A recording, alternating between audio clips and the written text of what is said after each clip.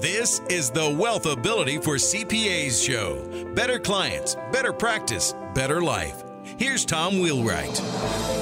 Welcome to the Wealthability show for CPAs, where we're always discovering how to build better clients, a better practice, and a better life. Hi, this is Tom Wheelwright, your host, founder, and CEO of the Wealthability Network.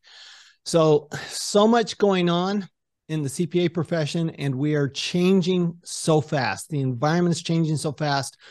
We're going to have a lot of new ideas we're going to have to implement. We have to come up with them, but then we got to implement them. And today, we're going to discover exactly how to plan and then implement. Okay, so not just implement, but actually plan for implementation of these new ideas, these new things we're going to have to do as the environment changes for the profession. And then how do we actually execute on those? And we have the expert in this field, Dan Gardner, whose book is How Big Things Get Done. And Dan, it is really a privilege to have you on the show today. Hi, Tom. Nice to talk to you. So if you can, Dan, just give us a little bit of your background and why did you write this book? Why is this important to you? Sure. I'm a longtime writer. For years now, I've been writing books about psychology, decision-making, planning, risk, forecasting, that sort of thing. And a number of years ago, I met Bent Flyvbjerg. I apologize to any of your Danish listeners. Bent is Danish, and his last name is unpronounceable by English speakers. It's Flyvbjerg or something, some approximation of that. But anyway, Bent is a professor at Oxford University, and he's the world's leading expert on mega projects. And so we got talking about his research and so on. And what really clearly emerges from his research and from his enormous database, which I'll get into in a bit, is the fact that people, how shall I summarize this? People, the projects that we produce do not go according to plan. We get very, very bad results. We routinely end up over budget, over schedule, under benefits. In other words, the project's not delivering what it's supposed to be delivering. And it's happening, and this is the key point, it's happening in field after field after field. Project types that are completely different, project types that would seem to have nothing at all to do with each other, still have these really terrible results. And why is that? Fundamentally, it's because the one commonality in all project types is people. The real flaw in projects and project execution, it's not technical. It's not the technology. It's not the computers you're using. It's the people and the people's decision-making. And so that's the core of the book. And that's why we're able to talk about, when we talk about project types, we're talking about literally every type of project, all the way from, as we say, from kitchen renovations to mega projects to space stations, and also programs. If you want to set up a program that's supposed to achieve certain ends, it's all really of a piece because the core of it is human decision-making, and human decision-making falls down in certain predictable ways. All right, so let's talk about that. So as I understand, the fundamental premise here is that we need to plan slowly and then act quickly. Okay. Yeah. So one of the challenges, of course, CPAs have is that we tend to plan to the ends of the earth. we like, analysis paralysis, you look it up in the dictionary and it says CPA, CCPA, right? So we tend to do that pretty easily. How do you combine those two? So when you talk about plan slowly, you don't mean plan forever. What do you mean by that? Right. So this is a really essential point. Now, and it's very important for your audience in particular. Most people aren't like you. Normal human decision-making is actually pretty rapid fire. We very rapidly grasp the situation. We rapidly grasp the solution to the situation. We run it through a mental simulation. We say it works. We go and implement it. That's normal human decision-making. So analysis paralysis, no, maybe we need more data. Maybe we need to examine it again. What about this? What about that? That's actually fairly unusual. But So what's the response to that? The response to that is this: we need to distinguish between constructive, slow planning and time-consuming, slow planning, right? Human beings are actually quite capable, particularly in large bureaucratic organizations, are quite capable of creating planning processes that can go on forever and produce nothing of any value whatsoever. We can have meetings to the ends of the earth and talk and talk and talk and accomplish nothing. What we emphasize in the book is that real planning, planning that delivers real results, is not a bureaucratic exercise. It's not about creating flow charts. It's not about, schedules. It's not about endless meetings. Real planning is an active learning process. And what I mean by that is this. Human beings are really good at experiential learning, right? You're as a child, if you touch that hot stove, you quickly learn, don't touch hot stoves, right? We learn this way really well. What we're not good at is looking ahead at some situation we've never encountered before and coming up with a solution that we've never implemented before, working out all the details in advance, and then implementing it. We're actually pretty bad at that. So what you want to do is you want to create in planning, and this is the key point, you want to create a situation in planning where you are engaged in experiential learning. In other words, I have an idea. Do I think this idea will work? Let's try it out. Let's see if it works. Let's see what happens. And when it doesn't work, you throw it out. When it does work, you pick it up and you use it again. Okay, so let's take a real life example that's going on in every company right now, which is this return to work. Right? Yep. How do you return to work? Do you stay completely you stay away from the office completely, stay completely remote, or do you come into the office full time, or is there something in between? And every company is dealing with this, every CPA firm is dealing with this. So when you look at that and you're going, so when you're sitting down doing that planning process for how are we going to do this, and you say we need to experience this, give us some ideas on how that would work in this situation. Well, so, in an ideal situation, what you do is you create a simulation, right? Let's just talk about ideals, then we'll talk about your specifics. In an ideal, what you want is the richest, most detailed simulation possible of reality so that you can then implement your possible solution and see what happens and then learn from what happens. This is how Frank Gehry produces his architecture On Budget and On Time. And Frank Gehry's architecture is wild, crazy stuff that nobody's ever done before, which is exactly the type of project which is most likely to fail. But he delivers it on budget and on time because he has these amazing simulations and he constantly simulates and iterates. We talk about Pixar movies. Everybody knows Pixar movies. What they don't know is that there is this amazing, long, elaborate planning process in which they are simulating and iterating constantly. Now, in a situation like this, are you going to be able to really accurately simulate your workforce and their environment? No, you're not. Of course, you're not.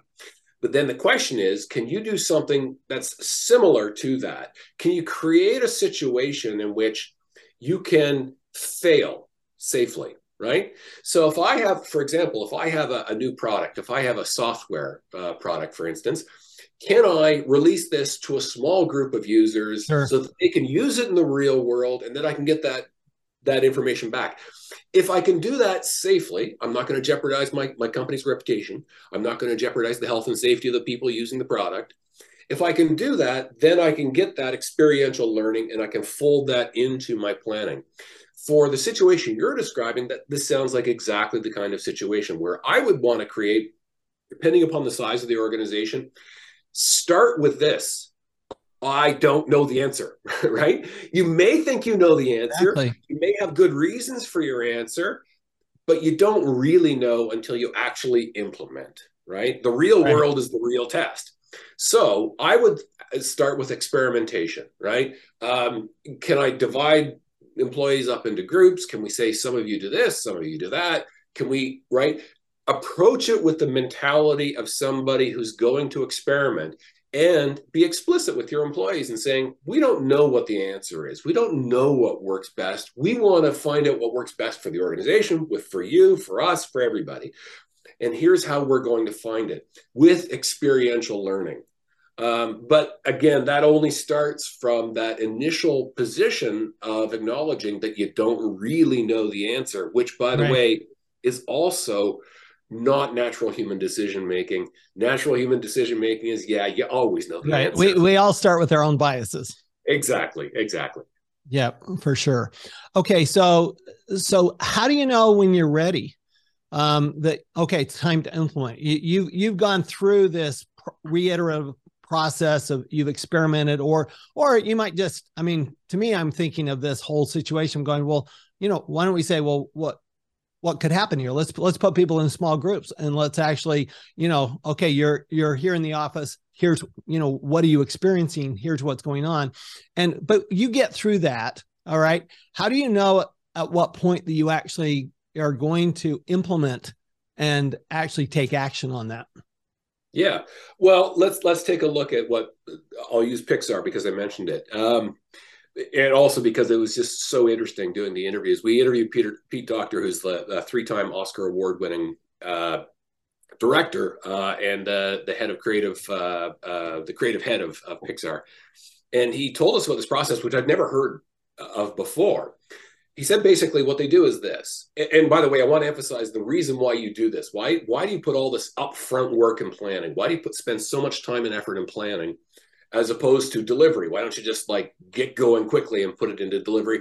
And the answer is it's dollars and cents.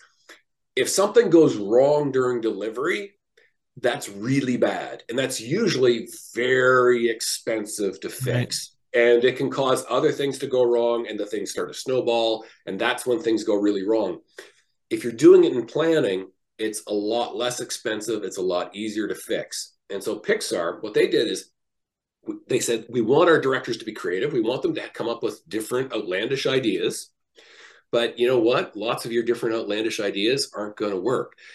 So how do you separate the ones that will work, are brilliantly creative, from the ones that don't? What they do is the director starts with an idea, says, I have this idea. Here's this short treatment. Shows the treatment around to lots of folks, then writes a script on the basis of the feedback, right? And then you go and you show the script to a bunch of other folks and you rewrite the script. You do this a bunch of times. Now, what I've described is that's what everybody does, right? And then you have a script and then off you go into production at this point. But this is the point at which Pixar diverges from what everybody else does. What they do is they then have artists draw a storyboard that is basically one image for the equivalent of every 2 seconds of screen time kind of thing. So you've got a couple of thousand of these storyboards eventually, 1, 2, 3, 4. And of course, what can you do? You take a picture of one storyboard, take a picture of another storyboard, and then you put the pictures together. And what you've now got is this sort of very crude video. Right. And they put in crude sound and voiceovers and so on. And now you have this very crude mock-up video of the movie that is to be. Then they show it to folks at Pixar. They get people together in the theater and they get people's feedback. And the director listens to the feedback. It's entirely up to the director what he or she will use or not use. And then they do the entire process again. And they do it again, and they do it again, and they do it again. Now, this takes years, of course. This is a very laborious undertaking, right? But what happens is you show that first cut to the audience. What happens? You get major feedback, like that whole section doesn't work. This character is confusing, etc. Right? So you get radical changes in that first section. And then in the next iteration, maybe slightly less radical changes. And then in the next iteration, less radical changes. And so what's happening is, as you go along and you're refining, if this process is working and you are zeroing in on what works, you will get to finer and finer gradations of change. And so by the end, you're talking about they're literally changing a word here, a phrase there, an image here, an image there, very small stuff. That's the point at which they can be confident. And they say, you know what? We have worked over almost every conceivable detail and it all seems to be working. And that's the point at which they say, okay, now we can greenlight this and put it into production, which is where things, of course, get expensive and difficult. And so in an iterative process, the question is, when have you done enough iteration? Right. It should answer itself, because you will get into finer and finer gradations. Eventually you're going, we're only tweaking tiny things here. This is a very solid, reliable plan. And when you have a very solid, reliable plan, then it's time to go into production. Okay. So then when you say execute quickly. So what do you mean by that? I mean, how fast are you talking about? What do you mean by just like doing it? Right. So, I mean, let's go back to the original sin of project management, which is basically that people want to skip fast past planning because planning's not doing. They have this attitude that planning's not doing, right? And so we want to get to doing. And so you get shovels in the ground, you get to work right away. And there's this attitude that somehow, you beat the drum faster. If you think about the old Roman galleys, they had the drum to get all the rowers rowing together. Well, if you just beat the drum faster and say faster, faster, you will get faster results.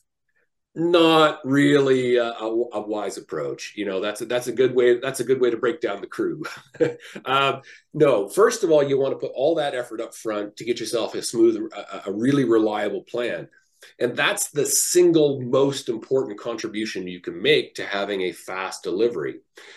At that point, that reliable plan should give you some sense of what is realistic about the pace and tempo that you can maintain.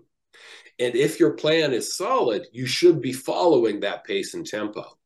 And you should not be trying to accelerate past it, right? It's not a question of beating people and demanding more. It's, no, we've worked it out. We know what is feasible. We know what we can do. Now let us do it. So fast becomes a consequence of the good planning process. It's not because you're just pushing people harder. Interesting. So one of the things you talk about in your book is that we tend to focus on the solution instead of the situation. And I mean, this is what entrepreneurs do, right? Entrepreneurs solve problems. So we're always looking at the solution. So, I'm struggling with that. So because and as a CPA, all we do is solve problems, right? That's what we do all day, is solve problems. Right. So what do you mean by looking at the situation instead of focusing on the problem? This, again, to go back to, this is, again, another illustration of why it's so important to understand basic human psychology. It's the most natural thing in the world for a human being to look at a situation, any situation. And what have you got? You've got a whole bunch of data, a little bunch of data points, swirling data points. But we don't experience swirling data points in that way. We experience them as a meaningful context, right? Because that's what the brain automatically does. It takes all those swirling data points and it makes sense of them. And then decision-making proceeds on the basis of the sense-making, which we have already done, which is an automatic process. Good projects stop. They do not allow that automatic sense-making to take over and then for the project to proceed on the basis of that. So let me illustrate this way. Frank Gehry, his most famous building is the Guggenheim Museum in Bilbao, Spain. It was the project that really broke his reputation. He became a giant in the world because of this project. That project actually started when regional officials in the Basque region of Spain, they came to him and they said something specific. They said, we have this beautiful old 19th century building in the center of Bilbao, and we want you to renovate it and turn it into a museum for the Guggenheim. Okay? If you, as the person who's hearing the client, simply treat this on the surface as, okay, the request is, should I do the renovation or shouldn't I do the renovation? Then the answer is either yes or no. Either you're interested or you're not. But Frank Gehry never starts projects by, proceeding on the basis of the surface assumptions. Instead, he always starts by asking the client the fundamental question, why are you doing this? Like, what is it that you hope to get out of the project? Because remember, we don't build bridges to have bridges. We build bridges to do something. Right. All projects are there to do something. So Frank Gehry asks, why are you doing this project?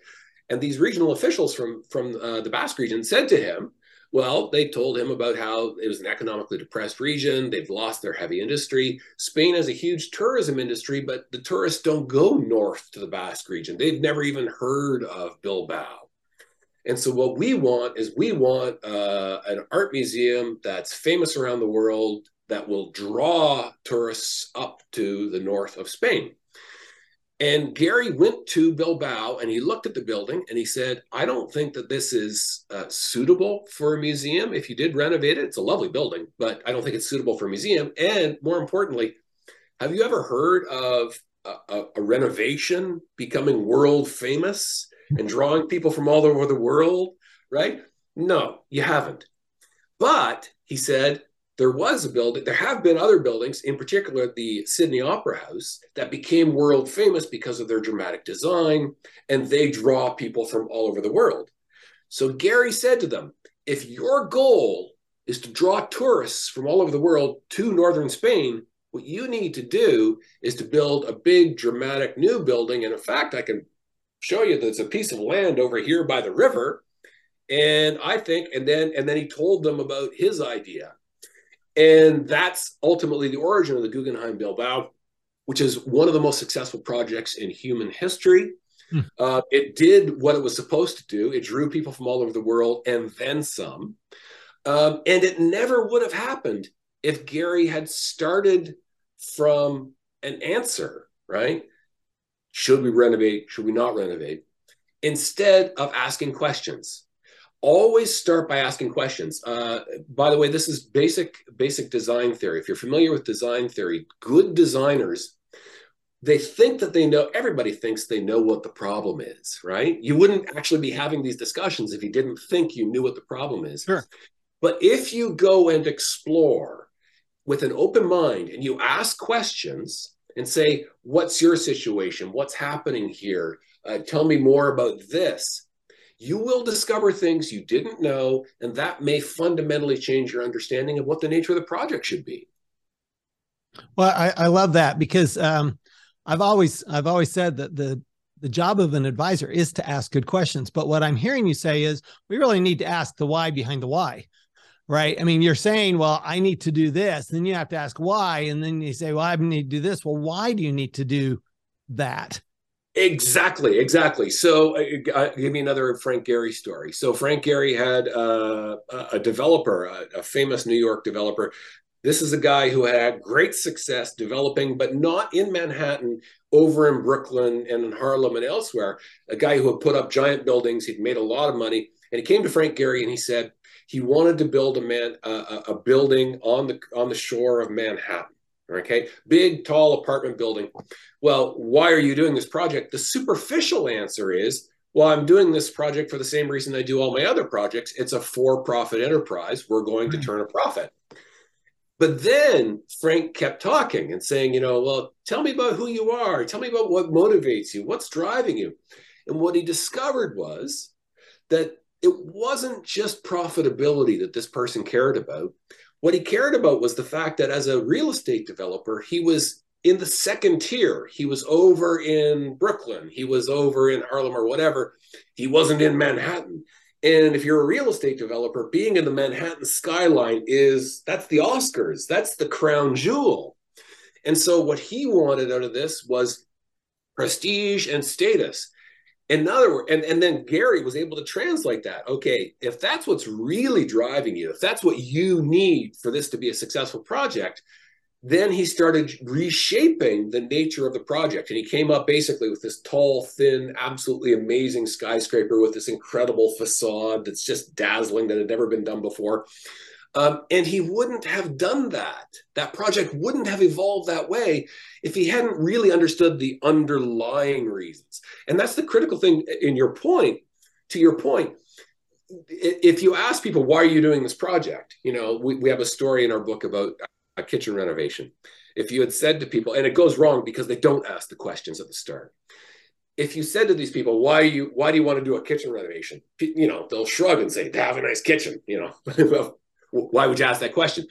No, don't accept the quick and superficial response. Really explore. Try and understand people and their motivations. That's where the really fruitful ideas come from. Yeah, I think that's powerful. It's like I was doing a podcast a while back, and I asked somebody why they'd been in business. They said, well, you're in business to make money. I said, I think that's the consequence of being in business. That's not the reason for being in business.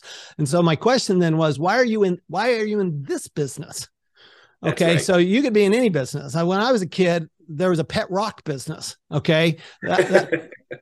So that's how you can say, well, you can make money at anything, right? So money's the consequence, but it's not the reason. So I love that you're addressing, what's the why behind the why. So kind of to wrap up, if you could give us 2 or 3 practical things we can do that maybe even on a daily basis that would help us plan better and execute better. Sure. Well, I mean, the first thing is that asking why. In fact, I would go back, you might remember Toyota's famous 5 whys. It's, if you think about children, they ask 5 whys, why are you doing that? And when you get a response, you ask why, then you ask why, then you ask why. That really gets to the fundamentals. Making questioning a daily habit is a very powerful thing. Number 2, simulate and iterate. The idea that, we don't know. Until we actually do something in the real world, we don't know. So what do we do? What do we try and do to advance our knowledge and make ourselves more successful in that final effort in the real world? Simulate and iterate. Constantly think in terms of simulation and iteration, experimentation. Again, it comes from a healthy questioning and an acknowledgement of what we don't know.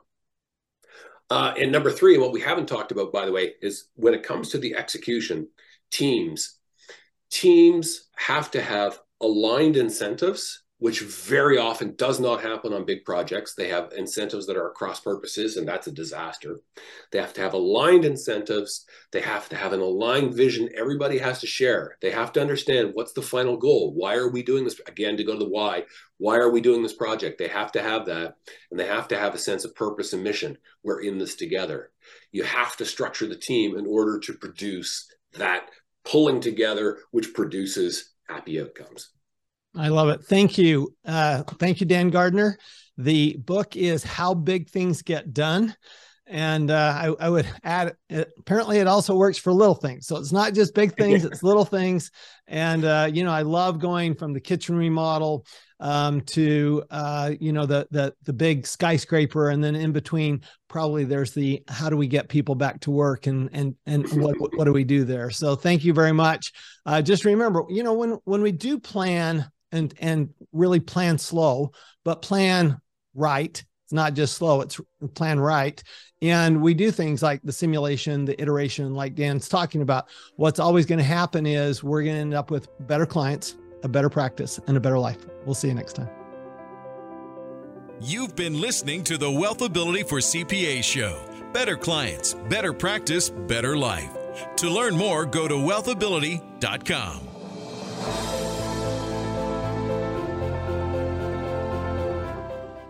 This podcast is a part of the C-Suite Radio Network. For more top business podcasts, visit c-suiteradio.com.